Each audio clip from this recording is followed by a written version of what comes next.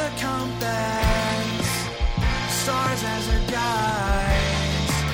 We'll live this adventure with you by my side. You to do the right thing, make the first move towards progressing ever on the only road. Guiding light, you know for certain to be true. Greatest one of all, I can count for you. To do the right thing, make the first move towards progressing ever on the only road. Guiding light, we know for certain to be true. Greatest one of all is love. Our hearts be the compass, stars as our guides. Live this adventure with you by my side.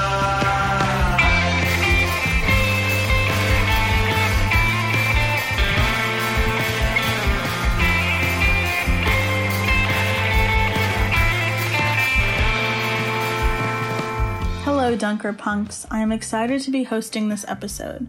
My name is Alyssa Parker, and it's my first time, but I am excited to be with all my fellow Dunkers, and what an episode to start with. This episode is a continuation of interviews on leadership in the church led by Annalisa Gross of the Women's Caucus. I have been moved by the last episode by Annalisa as she met with women in church leadership. As a woman who is a leader in the church and who is also half Black, I resonate with so much of the emotions of those interviewed in these episodes. I am currently working in Harrisburg, Pennsylvania at Harrisburg First Church of the Brethren as the operations manager of their service ministry, BC and Peace.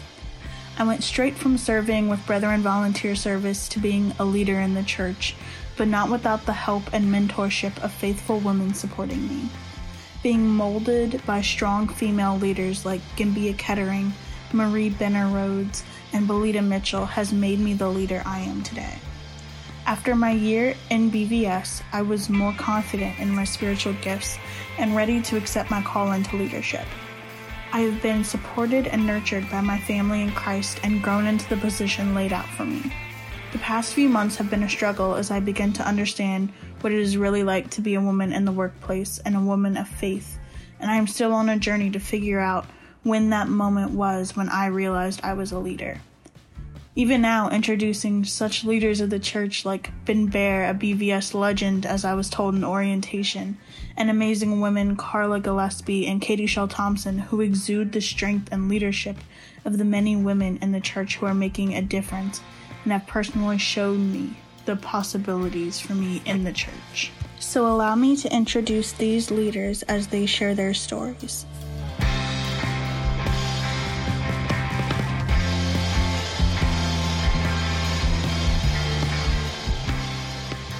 My name is Ben Bear, and I am a member at Nokesville Church of the Brethren in Virginia, part of the Mid-Atlantic District. I cognitively was aware that I was a leader in the church when I was doing BVS recruitment in 2014 and 15.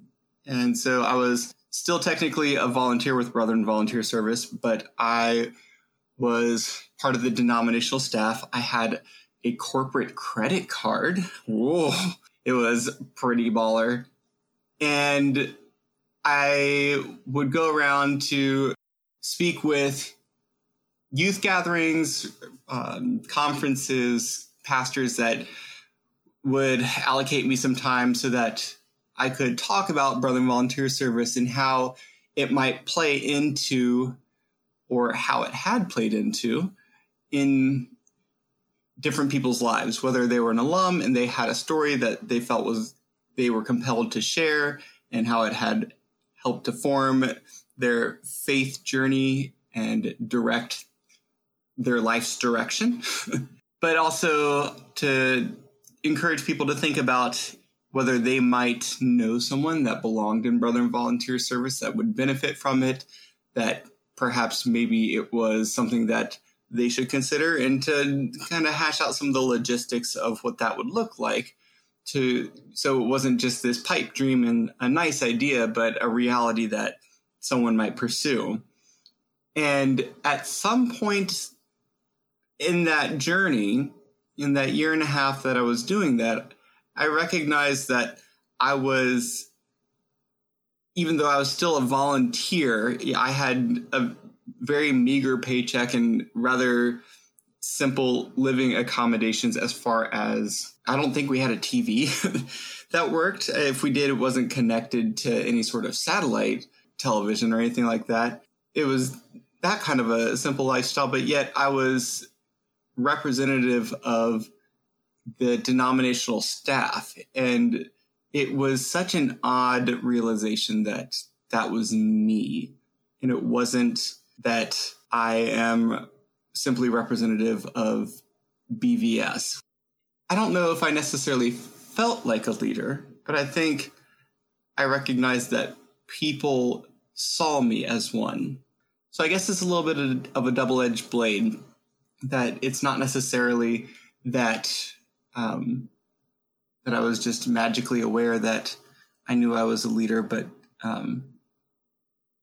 it has sort of morphed into that over the years. And some of it, I think, is simply from the connectivity of realizing that folks turn to me when they want to know who to connect to for XYZ, whatever. So I think about when I was at annual conference in person a year ago, a few months later, somebody from my table, when we were working on the compelling vision process, had an idea, and they posted in the Church of the Brethren Facebook group. And it was the first time that I think they'd ever really been active in that group, just by coincidence. And the idea that they had the energy and the idea, and it seemed well formed enough, but they weren't necessarily sure where to go with it. And so to know who they need to contact and and what needs to happen in order for it to have a chance to move forward, I was like, oh, yeah, I guess that's me. That's something I do. Cool. You've described at least two different styles of leadership or functions of leadership. One that you kind of realized had been given to you, and another that you feel like you're actively using. It's interesting that you asked when I first felt like I was a leader in the church, and my mind immediately went to the denominational church as opposed to the local church, which I sometimes forget that my perception of church is not the same as what it is for many others, that I have deeper connection to the denominational identity that goes with it from having seen so many variations of it and lived out so many different variations of it, from church summer camps to working for denominational staff, doing Brethren Volunteer Service, just being aware of the breadth of ministries that go into it, and knowing how wide the spectrum of how folks identify as brethren might be, depending on where you are. Whereas I think if I were to ask many of the folks at Nooksville, at my home congregation, that when they knew that they were a leader in the church, they would think of being in Nooksville, which is an interesting realization of what I consider my church, I suppose, that I see my church as being a much larger population than what perhaps some might. Yes, that is very interesting. That is very interesting. And does it make you feel, well, I guess that goes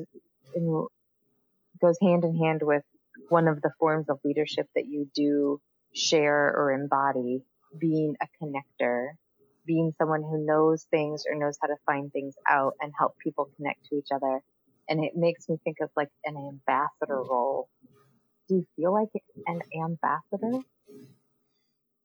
Yeah, I do.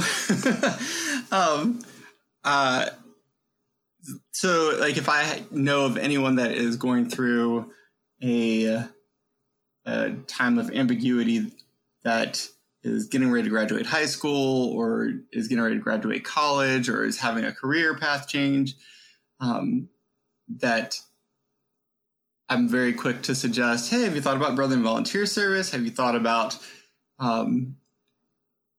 seminary? Like, you don't have to be a pastor if you go to seminary. There are other things you can do with a seminary degree.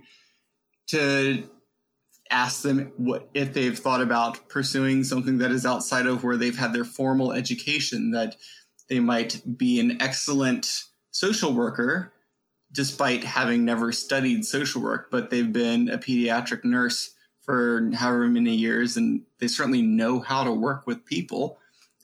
They have that bedside manner that makes them approachable, and they know how to pull information out of people, even when people don't necessarily want to.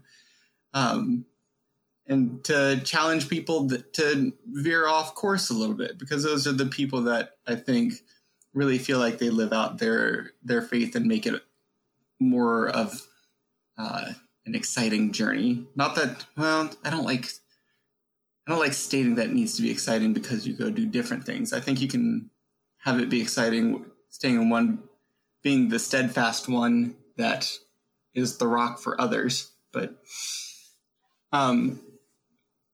sometimes I think it's good just to think of how else you might be that person that you hear of other people doing XYZ, whatever, that is incredible. And I think culturally we have started to shift more toward, cool, I will donate to that cause so that someone else can do the thing, instead of saying, I'll do the thing.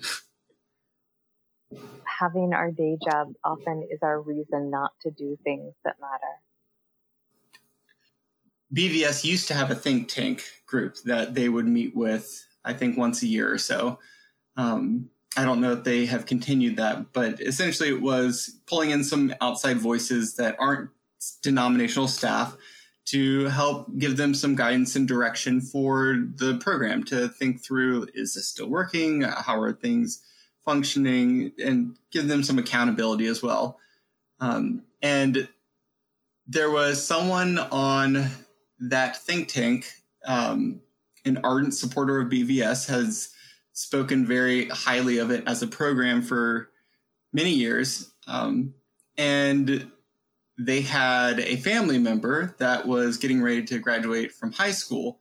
And I asked if maybe that person, that family member, might consider going into Brethren Volunteer Service. And they said, oh, no, that they have an offer to go to, and I won't name the college, but it was a well-to-do college. And it was as if they were too good for BVS, that BVS was the catch-all, as opposed to where you would want to send people that you thought were representative of your denomination, of the Church of the Brethren. And you aren't going to find a Ted Studebaker as likely in the folks who are kind of stumbling around trying to figure out life, as opposed to the people who have great capacity for amazing things, and could really be impactful as a volunteer or in whatever they do. And I think that's a real disservice to Brethren Volunteer Service. And that's something that has been that's a trend that I think has been happening within not only our denomination, but others as well, that there's a lot of value on education and on being financially capable to support the church and its ministries, but not necessarily be the church and the ministries. Yeah. I expect it's going to get a lot worse before it gets better. And by worse, I include with that that we will no longer have a denomination or denominational staff, at least. Yeah, I am looking forward to the crumble. Yeah.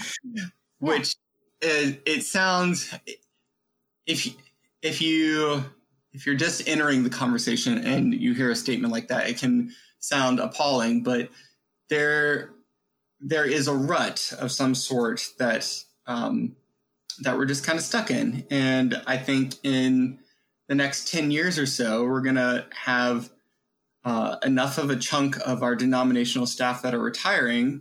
And like you said, it's not super appealing to a lot of folks to want to go and live in the far western suburbs of Chicago. Right.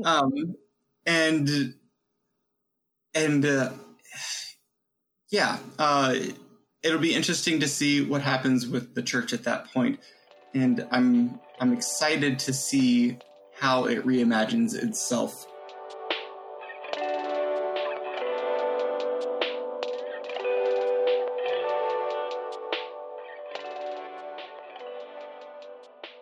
My name is Carla Gillespie, and I'm from Dayton, Ohio. And my congregation is the West Charleston Church of the Brethren in Tip City, Ohio. I came to the church during a time, it was 2003. I was attending another church.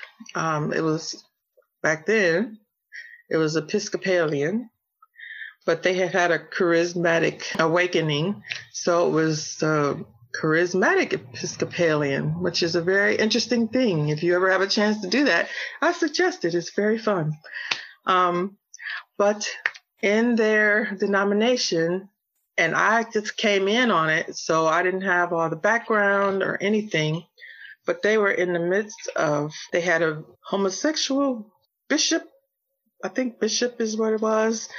And all kinds of stuff was going on, and some of the church parishes were just in love with the person. They just thought he was doing a good job, and the other ones were like, "Oh no!" So they started to break apart, and I was just enjoying church, and that was all background. And I wasn't going to their meetings of that type and stuff, denominational meetings. I was just going there for Jesus, and whatever. And so when it started to get real serious and they were trying to make a move, they started pulling people into camps. And it was just a very tumultuous time. And so I got caught in the middle of that. And they're like, all right, you're going to have to select to be in our denomination. And it's some kind of ceremony. And this time it was going to be a secret ceremony because they were splitting and whatever. And I'm like, well, what is all this got to? And they're like, so does that mean you're not with us? I was like, who is us? I thought we were with Jesus. Who are you? What are you talking about? So the head minister had a talk with me because actually I was on staff. I worked in their bookstore. And he said, well, I've had people softly talk to you over time, and you haven't given us the answers we're looking for. So we're going to have to ask you to go find somewhere else to go to church. I said, what? What do you mean? They're like, we're going to escort you out, take your keys, because we have serious things going on and we have lawyers and we can't afford to have anybody that's not 100% on our side. And so I had to leave my job. I lost my church all in one day.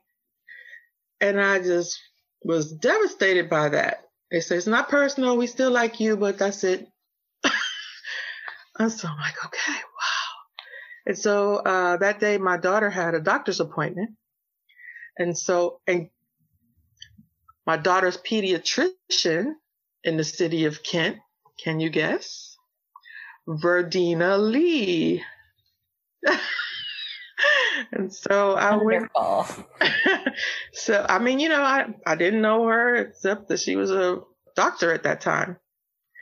And she was a friend, but we're not very close, just as much as you could be. And I went in there and I told her the whole story, and she said, "Oh no, oh no." She said, "Well, I don't want you to be angry with God and angry with the church. So this is what I want you to do.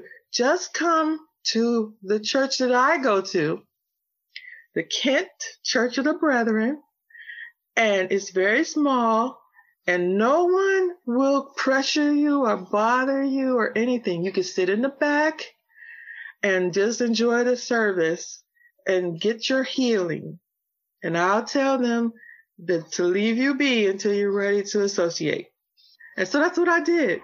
And that was the first introduction that I had to the Church of the Brethren. That's exactly what happened. Nobody did anything but say hello and move on. No probing questions, nothing, until I was ready. They also were in a very sad situation where their church had broken apart. 10, 12 people in there, in a pretty good sized church at that time. And so I didn't know anything about what was happening to them, and they didn't know anything was happening to me for the first month or two. As things progressed, I learned that pastor that they had a breaking with them, and he took most of the church people with him and left this remnant, a remnant without a pastor. And they really didn't have enough people there to even pull off a search, because nobody knew how to do that. Everybody was in the choir, or on the nurture, there weren't those other kinds of leaders went with him. So they were kind of just in a holding pattern. And so what I was going to say was, leadership isn't always who you think you are or what you develop yourself to be. It's what you're willing to do in a moment of need.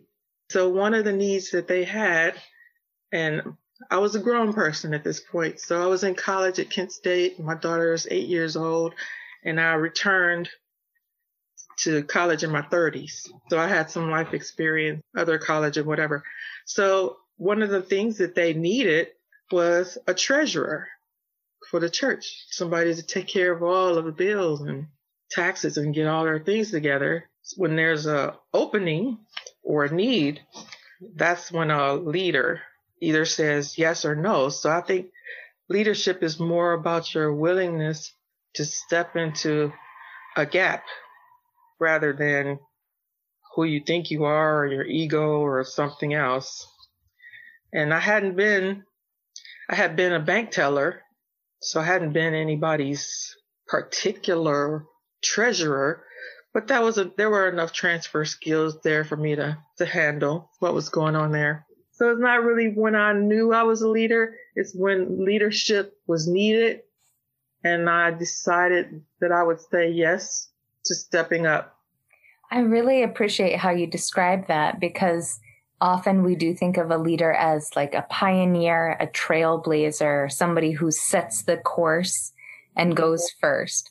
And that is one kind of leadership, but that can have a lot to do with ego and somebody who wants it to go a certain way. And so they want to be in charge of it. And you're describing a kind of leadership that is a servant leadership, where somebody says, I recognize that something is needed, and I will try to fit myself to respond to these needs, rather than I'll be in charge of the situation to fit how I want to be perceived.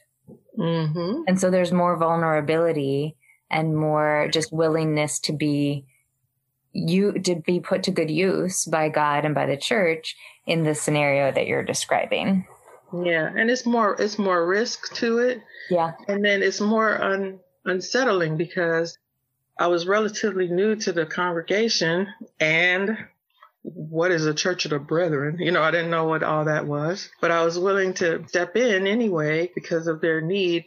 But it also was an enormous amount of time to sacrifice, because I was in graduate school. There are other things about leading that are sometimes more important rather than what I've done, what my name is, what's on my resume, what I'm bringing to the table, what my agenda is. It's all that other, that's just nowhere on my list. So how long were you with that congregation? So I was at the congregation probably, it was nearly 2 years. But they really started to have difficulty because people were trying to find their power and establish and reestablish. And there were so many things that were still needed that there weren't people to cover. It just wasn't very healthy. And they couldn't decide on which direction to go because some people were still really hurt. And so whatever they felt, they were unwilling to assert what they believed. And so they were kind of wishy-washy. And so decisions weren't getting made.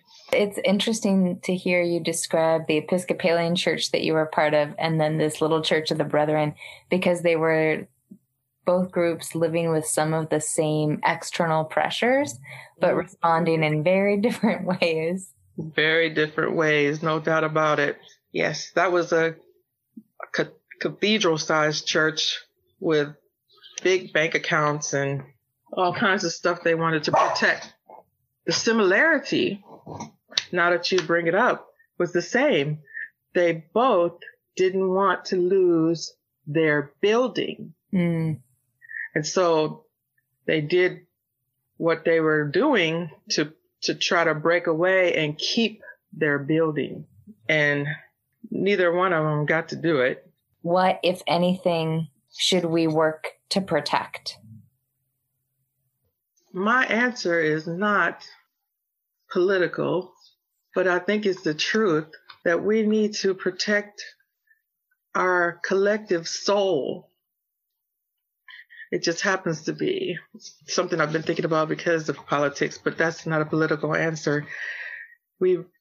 What we are at our core, things that have been decided, history, how things began over time, and how those things have maintained themselves. So we have a core belief, a core standing that all of the people that came before us have believed in. Because the things that we haven't kept or maintained have fallen away. And it feels like the soul of our denomination or the soul of our church, and that's little c or big C. We have to keep it because all the external things are chipping parts of it off. Parts that are chipping off have to do, I don't think they're malicious. They're people.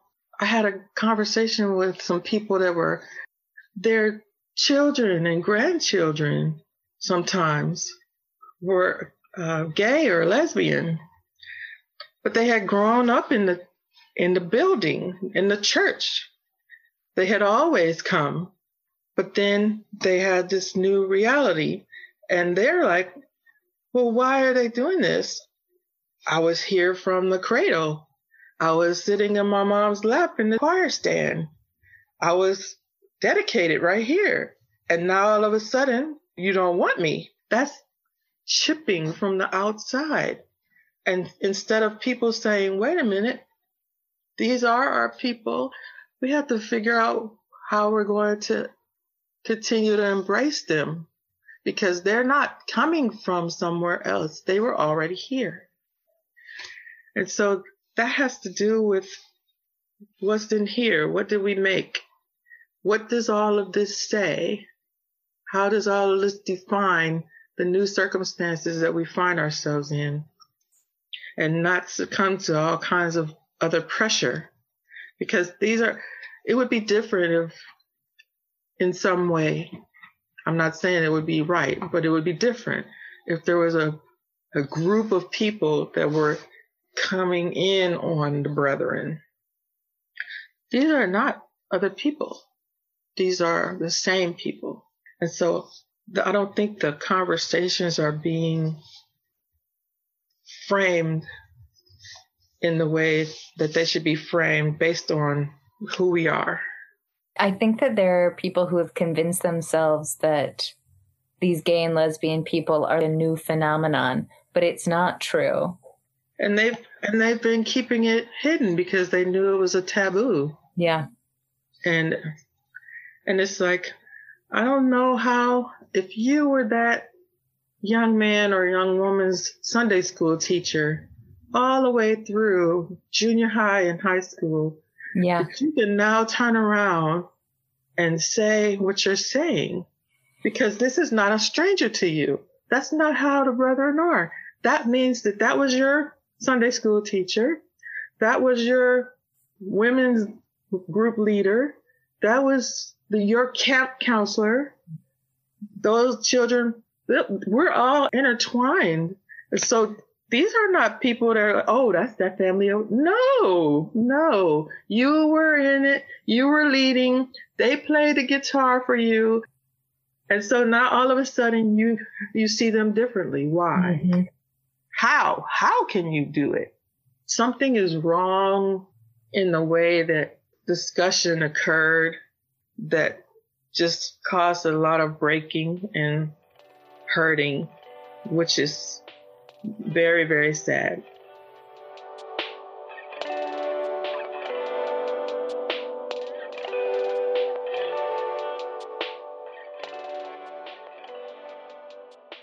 This is Katie Shaw Thompson, and I'm the pastor of the Highland Avenue Church of the Brethren. Welcome, Katie. When did you know that you are a leader in the church? I think I was lucky enough to be a young woman in a little rural United Methodist church where they did encourage the leadership of youth, or at least I was encouraged. I remember that I sang in the choir with my great aunt Flo from a young age. I remember being encouraged to lead youth activities when there was no leader, and I did that for a summer. I remember being encouraged to take part in some of the plays and the dramas that we did, and even take lead roles in that little United Methodist church where I was related to nearly everyone. And it did feel really warm and cozy in some of those ways, and challenging in others, because we all had lots of different ideas about God and the world, and sometimes that was hard. I remember being encouraged from a really young age. I also had an aunt and an uncle who were ministers in the United Methodist Church, a married couple. It was important, I think, from a young age for me to see. I never got to see her preach. I think that would have a stronger impact on me. But I did know from an early age that it didn't matter that I was a woman. So I never put much stock in anyone who tried to tell me otherwise, which I think was good, even if it's continually annoying.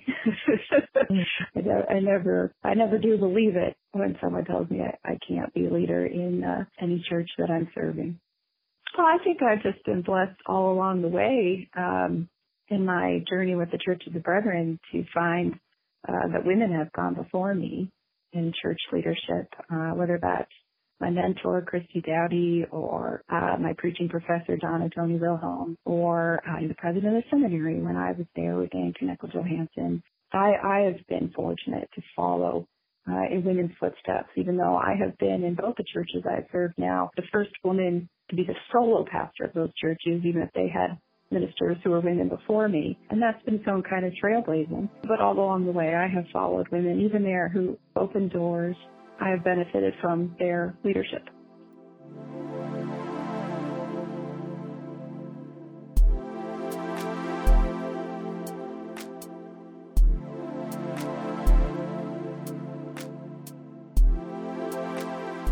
It's always amazing to see diverse leaders in the church share such passion and love for the work they do, especially women. One of the things I love most about the Dunkerpunks podcast is the space it creates for young leaders in faith and voices that may not always be heard, It's a space of grace. I leave with you the question of the moment. When did you realize you were a leader? And then taking it a step further to ask, what can you do to empower other leaders in the church, especially those on the margins? What can we do as a church to better be the body of Christ in all its full glory? If you'll take a moment to just really sit with all that we've heard.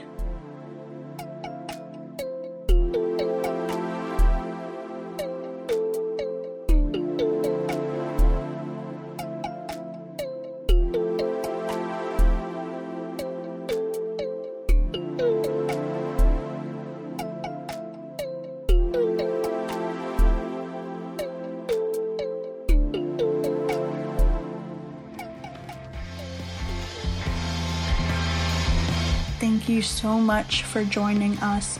The Dunker Punks podcast is a safe space for young radicals and a safe space for women like me.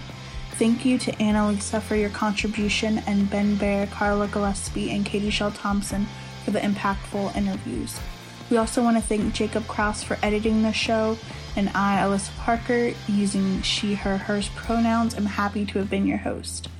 Jacob Krause creates our music, Ali Cooney manages communication, Suzanne Lay manages production, Arlington Church of the Brethren and On Earth Peace sponsor the show. You can listen to us on iTunes and arlingtoncob.org/DPP, as well as subscribe and comment. Check out our social media at Dunker Punks Pod and give us a follow, share, comment, or like. You can also send us an email at dpp@arlingtoncob.org. Thank you again for listening, and peace be with you.